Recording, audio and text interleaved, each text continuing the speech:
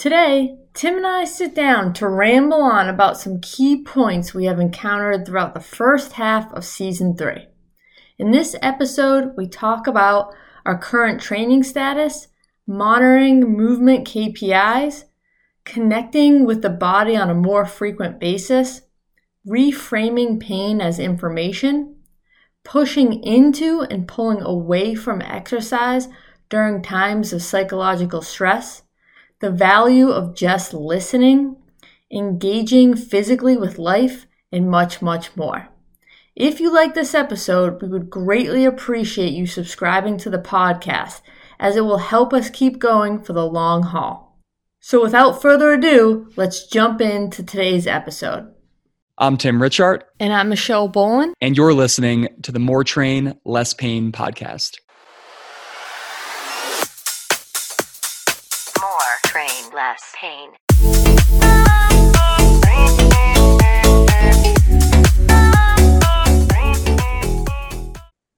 Michelle, good morning. Good morning, Tim. Thanks for waking up early on the West Coast. It's nice to see the sunrise. Did you just refer to Colorado as the West Coast? I did. That's the cutest thing that people from like either the middle of the country or East Coast do when they come to Colorado. It seems like a completely different world away. Can't even grasp it. I think California would maybe take a little bit of umbrage with describing Colorado as a coastal state. I just have no desire to enter California. That Colorado just seems like the other side of the country because I would actually want to go there. It's as far west as you'll go. It is.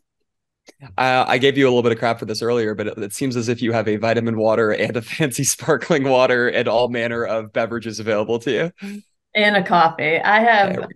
It's just constant. I just have like a little bit left in each bottle. And I think there's about 4 bottles and a little bit of coffee on my desk. I don't know what's happening. That's when you know what. It's like, it's a sign and a symptom of things getting out of control in my life. It's somewhat controlled chaos, though. Yes, exactly. Which is as good of a segue as any I can think of for what we're going to talk about today. kind of controlling the chaos of training and managing the uncertainty of exercising with some degree of pain. But before we get there, I thought we could maybe flip over a stone that we haven't flipped over in a couple of years. Do you remember what question we used to ask every guest on this podcast, Michelle? No, I don't, to be honest with you. Is that embarrassing? Something about what things have they maybe... Oh, the learning quote. Well, that was the actual useful one. But I think we had an even more nonsense one that we started things off with. A training one? What have you been doing for training recently? Yeah, it's like, tell us about the last workout you did. I don't give myself enough credit. The last training session I had, is that the question? Yeah, that could be the question. Yeah. Was on Monday. It was Labor Day. And basically, I took the morning for myself. I drove up to New Hampshire and I did multiple summits at a mountain near here. And basically, it was just the intent was just to gain as much elevation as possible with low mileage.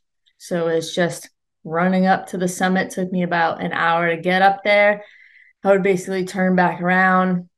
Take me about 45 minutes to get up, and I did that a few times. I even took like a new trail to the top. So to me, that was like insanely exciting.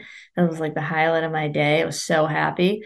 And that was an ending to the week prior, was one of my highest mileage weeks in the past couple months. I did 60 miles in 1 week. That is insane. Congrats.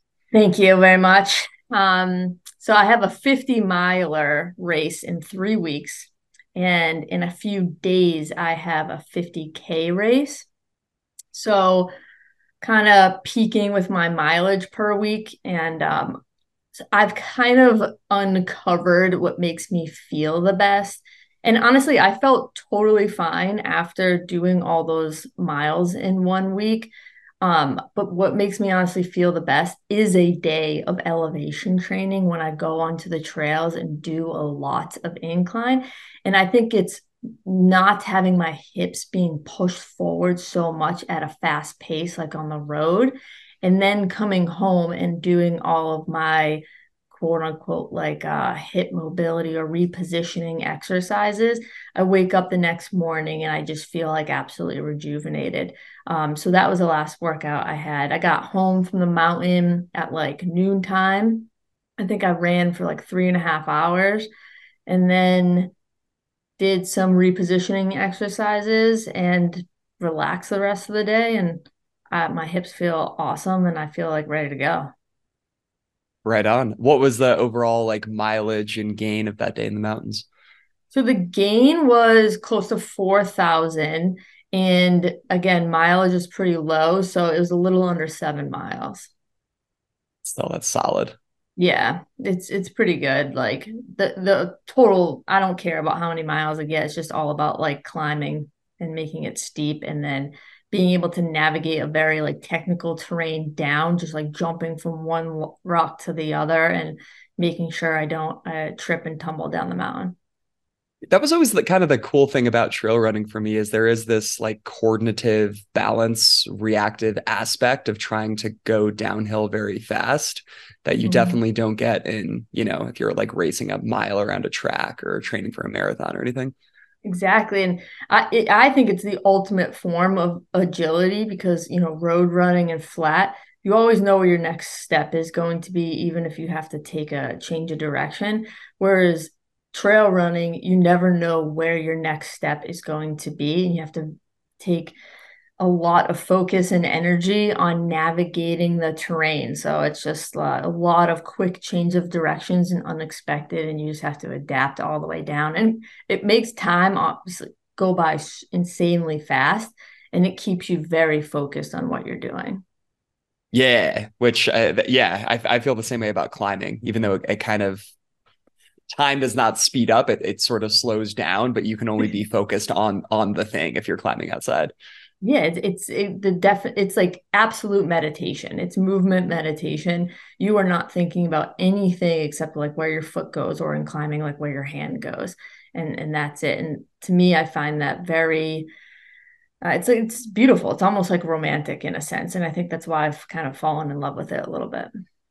Yeah, I get that. I think that trail running has done that for me too at times where I mean, you get to I remember trail running the Franconia Notch Loop up in New Hampshire like Oh 4 or 5 yeah. years ago, right when I first moved to Boston. It was, yeah, I mean, it was like poetic, the type of beauty of just like running from mountaintop to mountaintop, and the trees being this like almost purple type of green. Gorgeous. Yeah. That I know exactly where that is. And you're right. It's amazing. I How assume that I assume that you and Dan Sanzo get a little bit more into your specific mobility drills in the episode you recorded with him.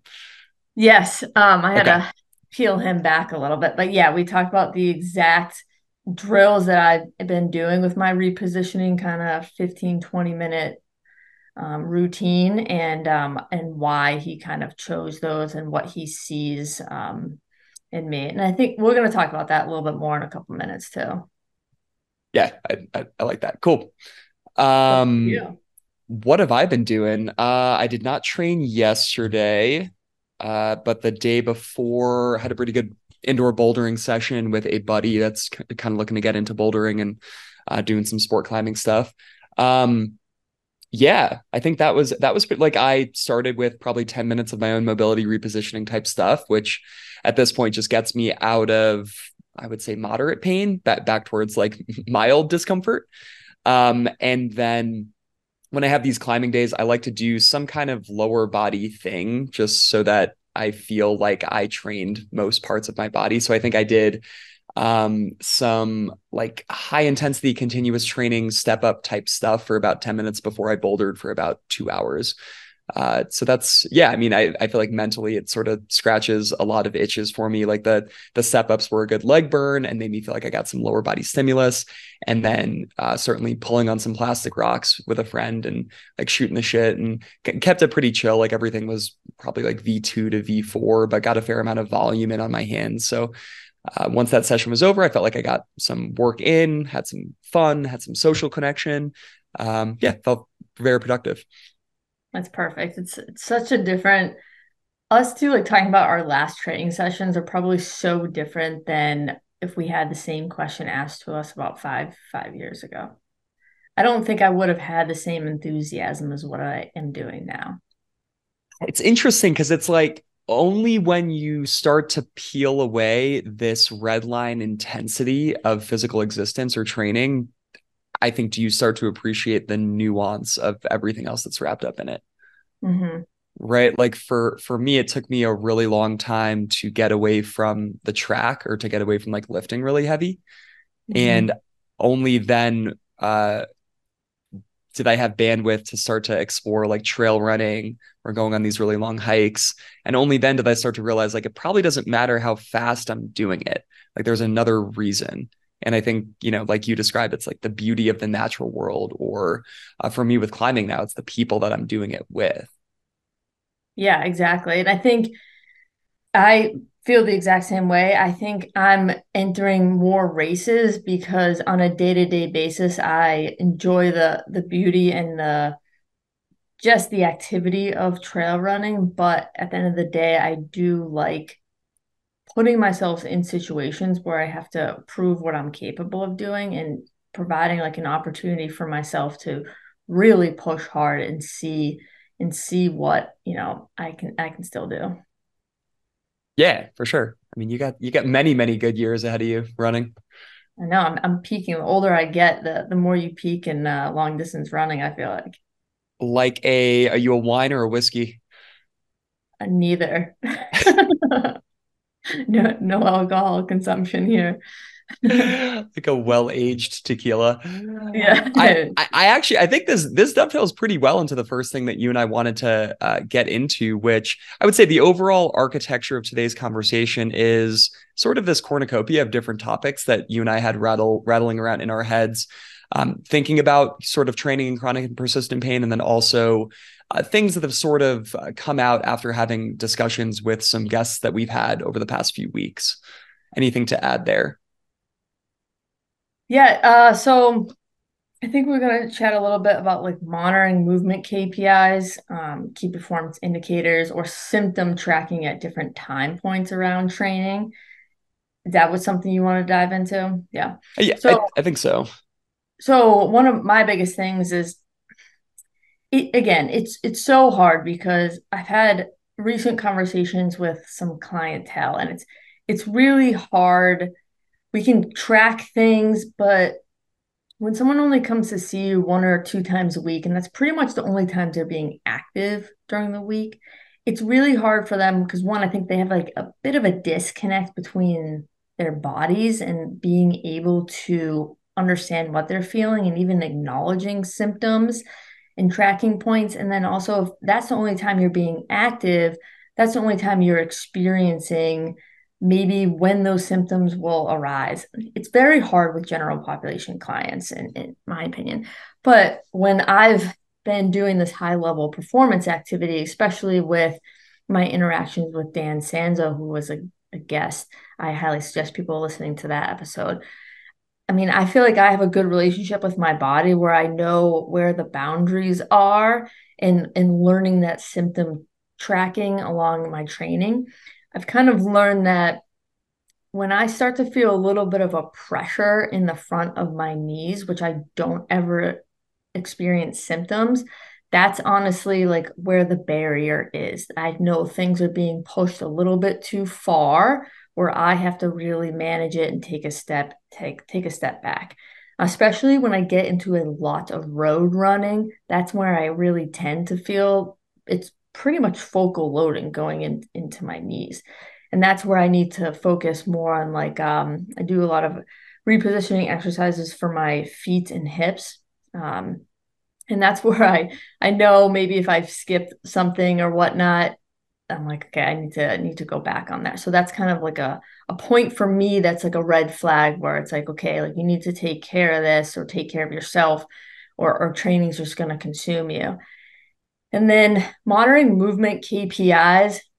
That's really where I work with Dan Sanzo and him being able to look at my range of motion. I know how I feel there's certain symptoms that pop up, like my adductors or hips will be a little bit tighter. Again, I don't want to say that I experience pain. It's just it's more restriction, and that's where he talks about movement restriction as focal loading, and that's where he kind of has a lens towards movement with. And then also like what makes me feel good, because a few minutes ago I did talk about, elevation training makes me feel good, and then following it up with some movement activity. So I feel like I can manage it through those and how my body is reacting, but I know what things are going to set things or push me a little bit more forward, um, which is road running. And so, yeah, that's kind of what I've learned through like my training. What about you? I think we have a lot to delve into there. I was just kind of taking notes as you were talking, kind of going in the order that you brought things up. And this is maybe not even something that's worth having any kind of debate about, but I just think it's something worth underlining for our listeners, is this notion of disassociation versus connection and the relationship with your body. And this is something that me and Sam Leffers talked about a couple episodes ago, but your example of some clients that you work with, they're only coming in to see you, twice a week, and that's the only time they're ever active. So it's like the only time they're actually getting in touch with their body. And I think this is one of those big leaps forward that I can take clients to if they come to me in chronic pain and they're not doing anything that approximates a physical existence. Or maybe they go on like a couple walks a few times a week. As soon as possible, I try to get them to training 6 days a week. And training might not be intense. I mean, training could be, let's do 5 minutes of repositioning work, and then get on your, bike for 15 minutes. But what I've found is that if you can get people engaging with their body, with their physical self on a more frequent basis, then you have a lot more touch points where folks can start to notice things. Like you brought up, like when I start to feel this pressure in my knees, that's not even pain, but it's like that's a leading measure of me getting further away from ideal position. And I would assume that that knee pressure would sort of, if left unchecked, like you would eventually start to get your hip symptoms. Would that be a correct assumption? Yeah. So I just kind of think there's so many people, and I'm sure you see this too, where you start to work with them and they really don't know what they feel. Like all they can tell you is that this particular area of my body hurts and I want it to not hurt, but they don't have any kind of relationship with, well, is that pain changing at different points of the day as the day progresses, with different types of activity? Does the sensation itself change even if it remains painful? I think all of these things are worth delving into with clients on a far deeper level. And then is this low-hanging fruit that we could have the most impact with some of our clients with, in terms of getting them to do stuff, again, very low barrier entrance level, outside of when they see us, and more so just having them think about what they're feeling, how their body reacts, and getting them, like you said, to do that more frequently? Is that something we can make an absolute enormous impact on, especially when it relates to like persistent pain clients? I kind of think so. Like this is something I've heard Kelly Starrett talk about in recent podcasts, that like one of his earliest interventions when he works with people in persistent pain is just have him do a long walk every day. Because he knows that a long walk probably isn't going to exacerbate symptoms. It's almost certainly not going to worsen someone's, movement and mobility profile, but it just gets them doing something where they're moving their limbs in space and they're breathing a little bit more quickly, and they can start to build this working relationship with, this is my body, and yes, it hurts, but it can still do some stuff. Yes, absolutely. And even just I've had someone who try to get them to go through 2 walks every day, just even 10 minutes, and we're trying to work their way up. But even just them realizing that their morning stiffness, quote unquote, after they do a 10-minute walk in the morning, it decreases. Even just making that association has been insanely impactful. I think this is also really useful with people that tend to over associate with their like specific pathology or radiography or MRI report, because it's like they logically know that like whatever the thing is, let's say it's like a torn hip labrum or some kind of like a herniated disc, like they logically kind of know that that's not going to change that much within 20 or 30 minutes of waking up. So if they do feel different, like let's say they're really stiff when they wake up, and then 45 minutes into their morning, they actually feel 50, 75% better. It gives you a good platform to have that conversation of, okay, well, do you think your labrum untore in that for you? Or do you think there might be other things at play? And really, it's the other things that tend to live in both of our respective domains, and areas that we can actually influence and create some positive change. Yeah, and that kind of relates to a few people that we've talked to on these episodes in terms of how they even communicate what pain is. And it's like, I'm not directly trying to solve your pain problem. I'm just trying to provide you some movement options. And it's very complex. I don't know if this is going to take away your pain, but typically gives some relief to people. Yeah, very well said. And I think that that brings me to the kind of the second thing that I wrote down when you were talking, this notion of sensing pressure in your knees and just viewing that as information, as Mm-hmm. opposed to, oh, this is the thing that happens before pain and it's time to shut down. And this is something I discussed with John Pope, founder of Building the Elite, trains a lot of like special operations type guys.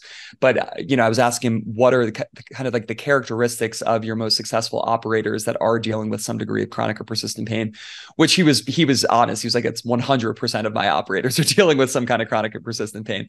But he said that the ones that tend to succeed view pain simply as information. Like they don't ignore it where they're just like running through a wall. Although he says that's a lot of them when they're earlier. And they also don't feel something and completely shut down. So like for you, if you're on a hike or on a run and you start to feel that pressure in your knees, what I imagine is you don't stop the run. You're just like, oh, okay, this is when it's starting to happen. And I know I can get some position back via some mobility stuff, but this is good information that my body is giving me versus, oh no, the thing is happening again. It's time to shut it down and slap some bags of ice on my knees. We will be back after this quick message. The biggest struggles trainers and rehab professionals have with building and scaling their online training programs, attracting remote fitness clients, and maintaining communication is having quality videos that provide exercise technique and coaching instruction. Well, now you can stop searching the internet. You will never find them unless you go to michellebolin-training.com for the best exercise database on the internet. Imagine all of the funny looks your programs get when clients are trying to figure out what an exercise on their training program is instead of having clear instruction. Gain access to over 1,500 exercise videos, coaching tutorials, and hundreds of positional instructional videos to send to your remote clients with the new digital format of the MBT exercise database. You will not find a contralateral reach walking lunge, a military crawl designed for posterior expansion, or a frontal plane hip shifting med ball slam on YouTube or anywhere else for that matter. The new database dropped in 2021, and hundreds of fitness and rehab professionals use it to easily build out their online training programs with built-in buttons to insert the videos into personalized training programs, or to use videos to send to their rehab patients for at-home homework. The database will transform your training business by drastically improving scalability, improving communication with clients, and teaching them proper technique from afar. If you don't believe me, Dr. Pat Davison said, and I quote, "This database is a goldmine for coaches who care about executing movements for athletes that can legitimately impact sports performance and health." So head over to michellebolin-training.com to learn more. And now, back to the show. Yes, exactly. Like I definitely do not stop, but maybe I'll take some road running away and maybe do some more exercises outside of running for sure. But that's a really good point. Just viewing it as information and not like this huge red flag, fear driven like shutdown. Yeah, I mean, it's because I think a lot of and this is something that Sam Levers and I talked about in that episode, but a lot of the actual pain wrapped up in pain is more accurately described as suffering because it's the emotion of pain, and it's us future fear casting about what the present pain means versus just dealing with the present pain. And we talked about this in the context of both like emotional pain and physical pain.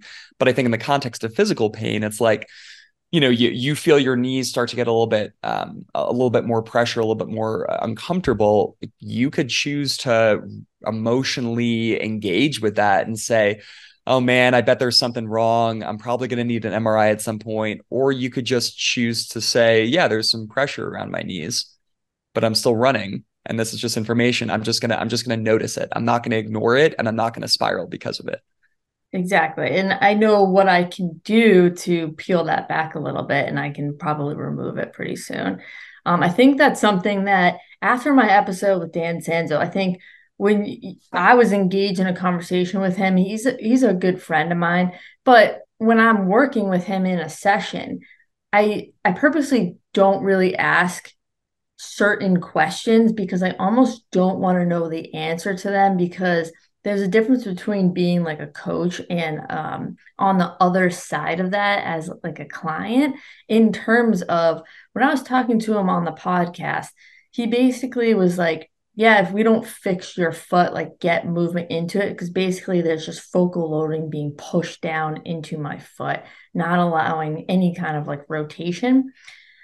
And right now I wear a little bit of a pad in my right foot, do some exercises for it. But he's basically like, if we can't get your foot to move, we have no shot at like your hip getting to move better. And, again, I try to avoid knowing those things because it does put this almost like fear factor in the back of your head where it's like, oh no, like if I can't do this, I could never be fixed, quote unquote, or like this will never go away. And, I think the rest of the day after our conversation, I was thinking about that a little bit. And then, 24 hours later, I completely put it out of my head because you can't live like that. That's almost just information about like what he's focusing on and almost like his job, where I do all the exercises and everything that I think I need to. I'm not having pain in my foot, but just someone saying one thing to you could really have a huge psychological impact and almost create a barrier towards anything that you do in the future. And that's almost equally as like scary in terms of like the client coach relationship. Yeah, yeah. Like David Gray talks a lot about like nocebo versus placebo effects, and Mhm. his lens by which he views communication is one of largely positivity, like even at times like not unrealistic optimism, but realism, but just skewed more optimistically. So it's like Mhm. you could say the same thing in a lot of different ways, right? You could say, if we don't get this foot to move like a foot, that hip is never going to move like a hip. And Yep. that's going to have a certain emotional impact. But you could also say, hey, if we get this foot moving a little bit better, I think we can get a little bit better motion up to your hip. Both of those things are just as true. They're conveying the same information, but the Mhm. overall emotional tenor of either of those is dramatically different. Yeah, absolutely. That's a really good point. It's really all about just being careful about the words that come out of your mouth and making sure you know what the impact they're going to have on the person that you work with. Also, in terms of like KPIs, I feel like last season we talked about them a little bit. And I think there's a movement, especially when people are very highly biomechanical focused, therapists, whatnot. It's like, oh, let's keep an eye on this hip internal rotation. And it's like, okay, like I even personally, after going through all this stuff, don't really think that's too useful. And for me personally, it's like, well, I'm not like really checking my hip IR every second. It's like I know what that means in terms of how my body feels, probably a proxy to that movement restriction of that IR in my hip. And I think that's probably more of something to have people communicate with than listing that as a KPI when really that's probably not being measured or appropriately measured by them. And maybe you're not seeing them that frequently where they could have a really hard day at work and that can impact the measure kind of a thing. Yeah, this is where we might have a point of disagreement. I'm not sure, but I'm kind of stoked to get into this a little bit more. I think that in the best possible case, people like you and me, or just people that like train in a structured way and have some degree of discomfort, probably are working with some type of movement professional on at least a monthly basis that is doing some kind of assessment of ranges of motion. Yes. Because I think that that's, again, to your point, it's a proxy of the movement system. Like I don't care about hip internal rotation because I care about hip internal rotation. I care about hip internal rotation because it gives me an idea of what the system is able to or not able to do. And I think that as life stressors change, as training stressors change, if you're able to longitudinally track these ranges of motion, it gives you a fighting chance of modifying your interventions accordingly, be it choosing to maybe peel back on some strength interventions that might be stealing ranges of motion, or kind of meriting the inclusion of certain mobility interventions with the aim of regaining a little bit of range of motion. But I think if we don't have any kind of system of tracking these things, then we're still kind of like stabbing wildly in the dark of just like, oh, strength training is good. Doing some positional respiration work is good. It's like, no, I think we need a little bit of a higher standard to prove or disprove the inclusion of something in an athlete's program. Yeah, for sure. When you're working in person, I think your level of care does have a higher standard. You should be doing stuff like this. But I also want my client to like maybe associate some symptoms or how they're feeling with maybe possibly having some more restriction or freedom in certain areas. I also think about my like remote training clients in terms of, well, I'm not there to put my hands on them. So how can we kind of move around this? Or like, how's your split squat looking today? Like, send me a video of like your split squat, or getting them to have more of a connection between like these movement restrictions.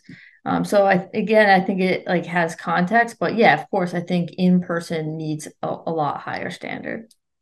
Yeah, and again, in person, if you're working with a professional, it's like when I have a patient in my clinical space, it's like we're looking at hip internal, external rotation, hip flexion, straight leg raise, toe touch, squat, shoulder rotations. Like it's kind of what Bill calls a chessboard. It's like trying to get as much data as possible about the state of that person's movement system at that point in time. We probably don't need to go that far with remote training clients or even training clients in general. But I continue to really like the notion of something like a split squat, something like a toe touch, something like a full squat that a person can easily self-assess. Because again, Mhm. it helps a person to develop more of a vernacular with what they're feeling in their body on any given day or as time progresses. Yes, I like that a lot. And again, it's going back to what you said about like connection of like, oh, if I do a toe touch or a squat every day, it's like I'm associating that with how I feel and how it looks. Yeah, even I mean, going through this left hip stuff I'm currently dealing with, it's some days I have an incredible amount of tightness in the front of my left hip, but I wouldn't describe it as pain. Some Hmm. days I have, this deep ache within the joint. Some days I just have sort of that similar feeling of discomfort, but on the back of the hip. And it's something that me and Sam Leffers talked about a couple episodes ago was trying to be as curious as possible when going through times of negativity or crisis.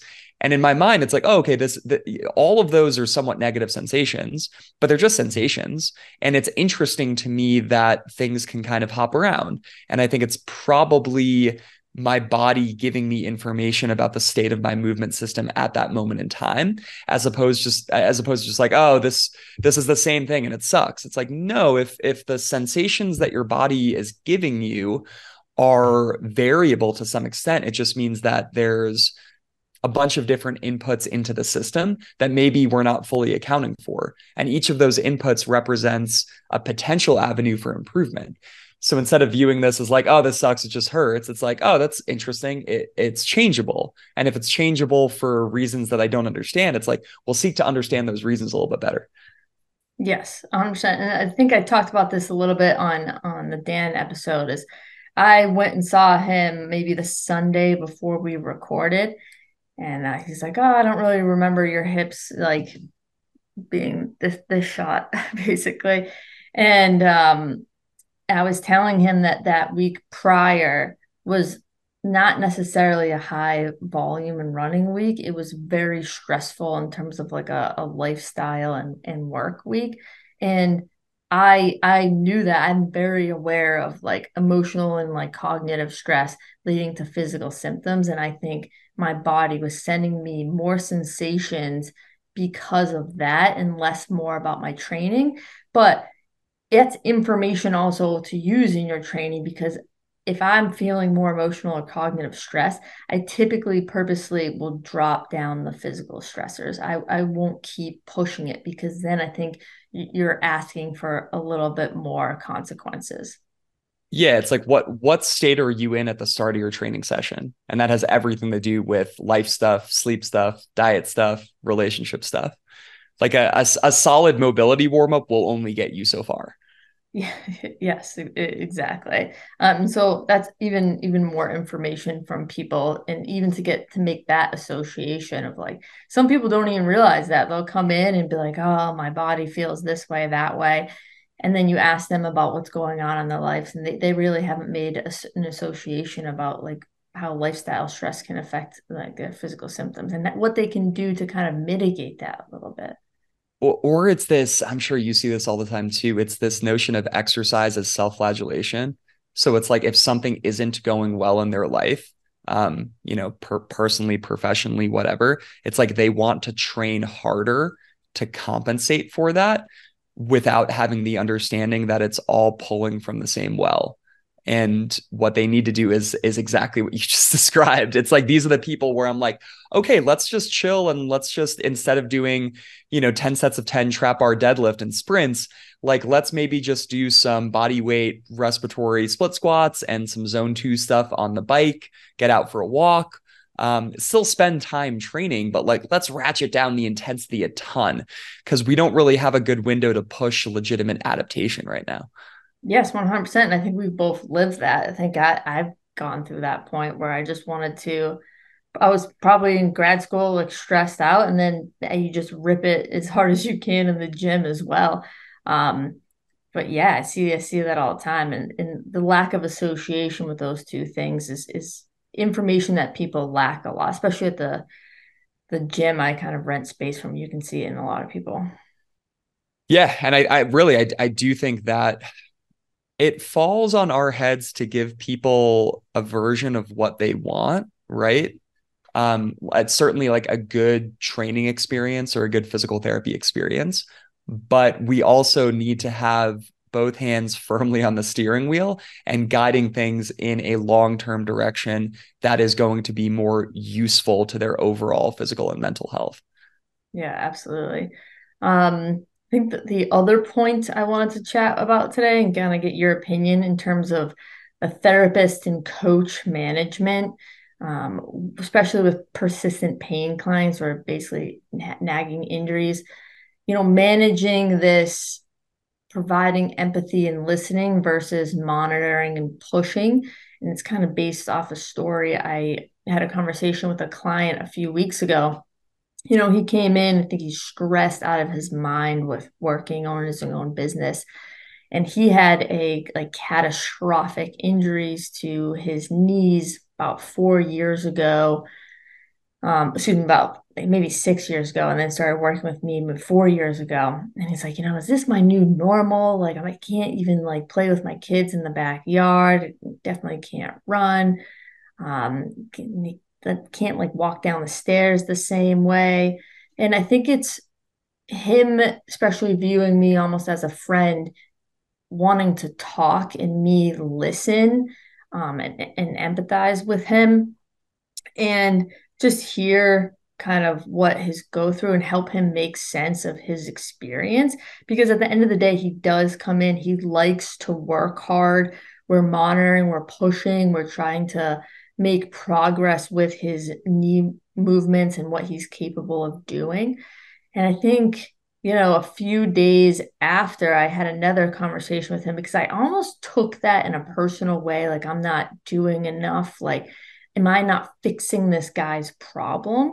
And he said that that's not basically how he intended it at all. He thinks that he would never even be able to walk again if it wasn't for me and how I'm helping him in the best ways possible. And he can't even imagine like where he would be at if he wasn't working with me and all the stuff that he's capable of doing now. And I think he was just trying to make sense of his new normal and the way his life is going to look, even though he's trying to keep pushing and monitor, and we're monitoring through him that. But it is this balance of me putting responsibility on myself of trying to solve this guy's problem versus looking at all the stuff that we've made changes on and positive things that we've done and function that we have gotten back. And so it's kind of hard, especially with someone who's in this thing that may never go away.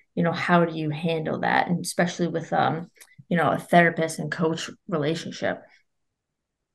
Yeah, I think, thank you for sharing that, first and foremost. And I'm glad that you've been able to have such a, positive effect on this guy's life and well-being and relationship with his body. Um, when you when you talk about that, I think about sort of a journey that I've been on with my own stuff, which is that the set point, like the baseline, is where I currently am or where a client currently is. It's not where they were and it's not where they want to be. It's like their 0 point is how they're coming to see you. So it's like if this guy's 0 point is he's running and he's playing basketball with his kids, then if that were the case, he'd be perpetually living at like -5, -7, right? Because he's like so far removed from that. And I Mhm. think that for a year, if not like 2 or 3, I had been living in that state of like every day I woke up and thought that well, I'm not lifting heavy, I'm not running, instead of just realizing where I actually was, being okay with that, recognizing it's not the worst thing in the world, and then just trying to move from that new 0 to like a +1 or a +2. And I think and maybe this is not exactly getting into like managing communication, but I do think there's something about expectations and goal setting here that seems really, really important, which is like you can only have any of these conversations when a person authentically realizes like where they actually are. Yeah. And when you're with someone, I think the biggest lesson here is when you're with someone for that long, recalibrating and coming back to that. Okay, it's been a year. You were here. Now we're here. This is our new kind of state that we're in, like starting point. Where are we going to go the next year? And I think when you work for someone with someone for that long, This season of More Train, Less Pain is brought to you by my remote fitness programming service. We've been talking a lot about navigating the minefield that is attempting to train and improve fitness while dealing with persistent pain. If you feel like this directly applies to you, it can be daunting to attempt to construct your own workouts and long-term programs. Personally, one of the best decisions I ever made was to outsource that process and hire a coach. Someone who's external to the day-to-day reality of being in my body and my brain that can take my preferences, feedback, and athletic goals and coalesce them into a stable, doable fitness program that I could execute. It's an honor to serve in that role for my clients and my athletes.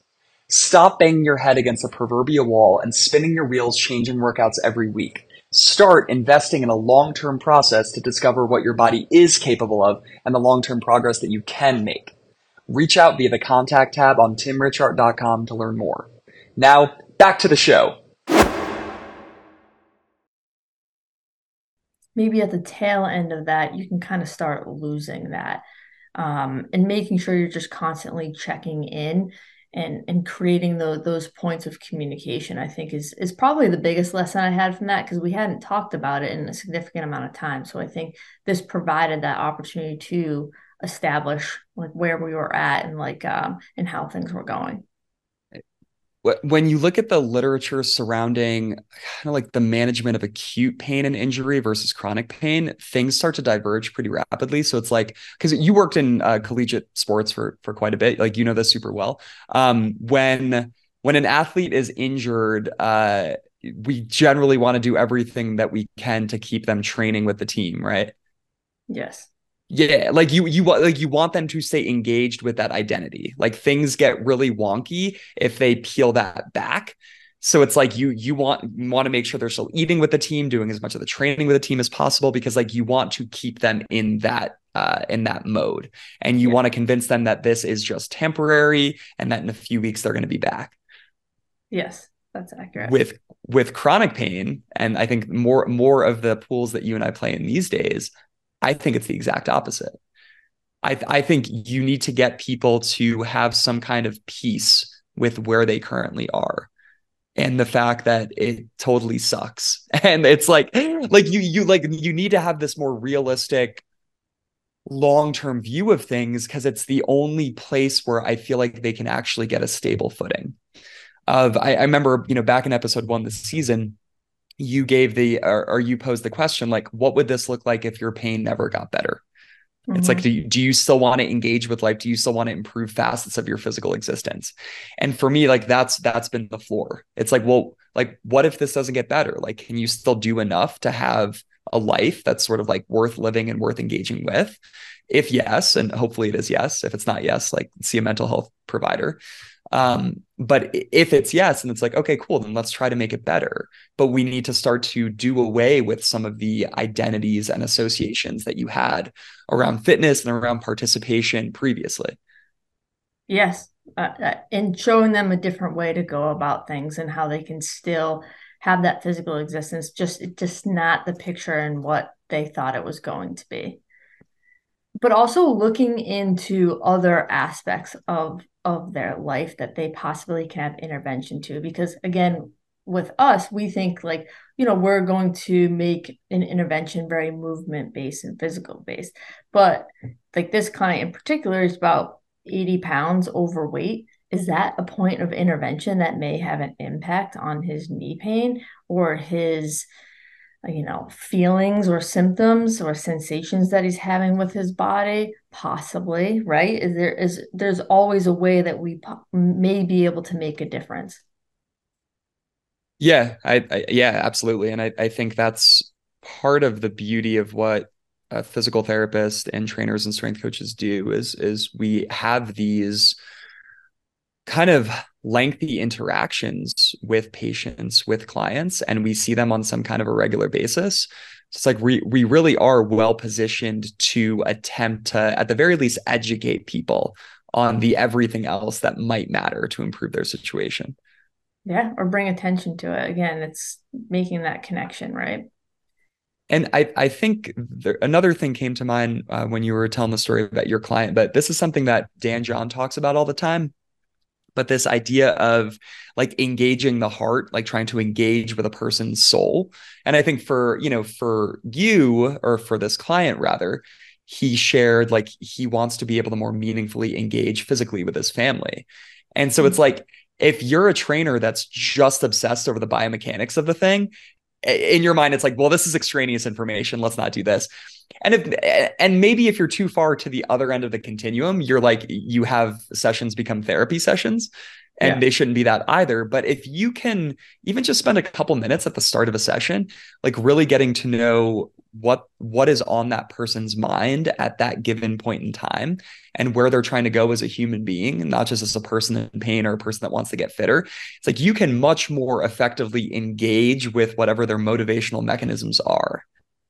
Yes, exactly. I think I've heard someone say like the quicker you can become friends with like your clients, like the better outcomes that you have. But it is related to that. It's like knowing a person so well that you're just more engaged to actual things that matter to them versus like things that just matter to you or like certain expectations people have like coming to the gym. Yeah, I'm very heavy-handed with when I have this conversation with patients. It's like the first or second thing I ask them when they walk into my treatment room is, "How are you as a human being?" And I think half of them like roll their eyes.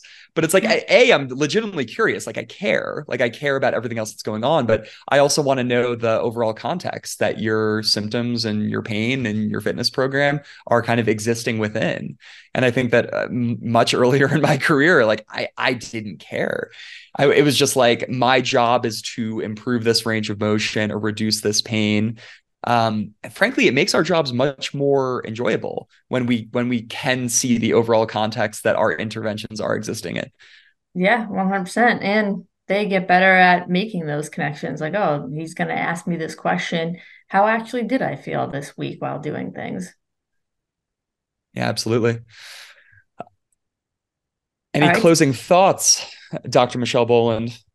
No, this is good. I think just exploring this one topic over the course of this season has been great, having some great conversations, little tidbits and lessons from people. So I'm actually even excited to talk to more guests. I know I have Dr. Pat Davison next week coming out with an episode. You just talked to David Gray, and I'm excited for the next episode we do, which is like basically the season countdown.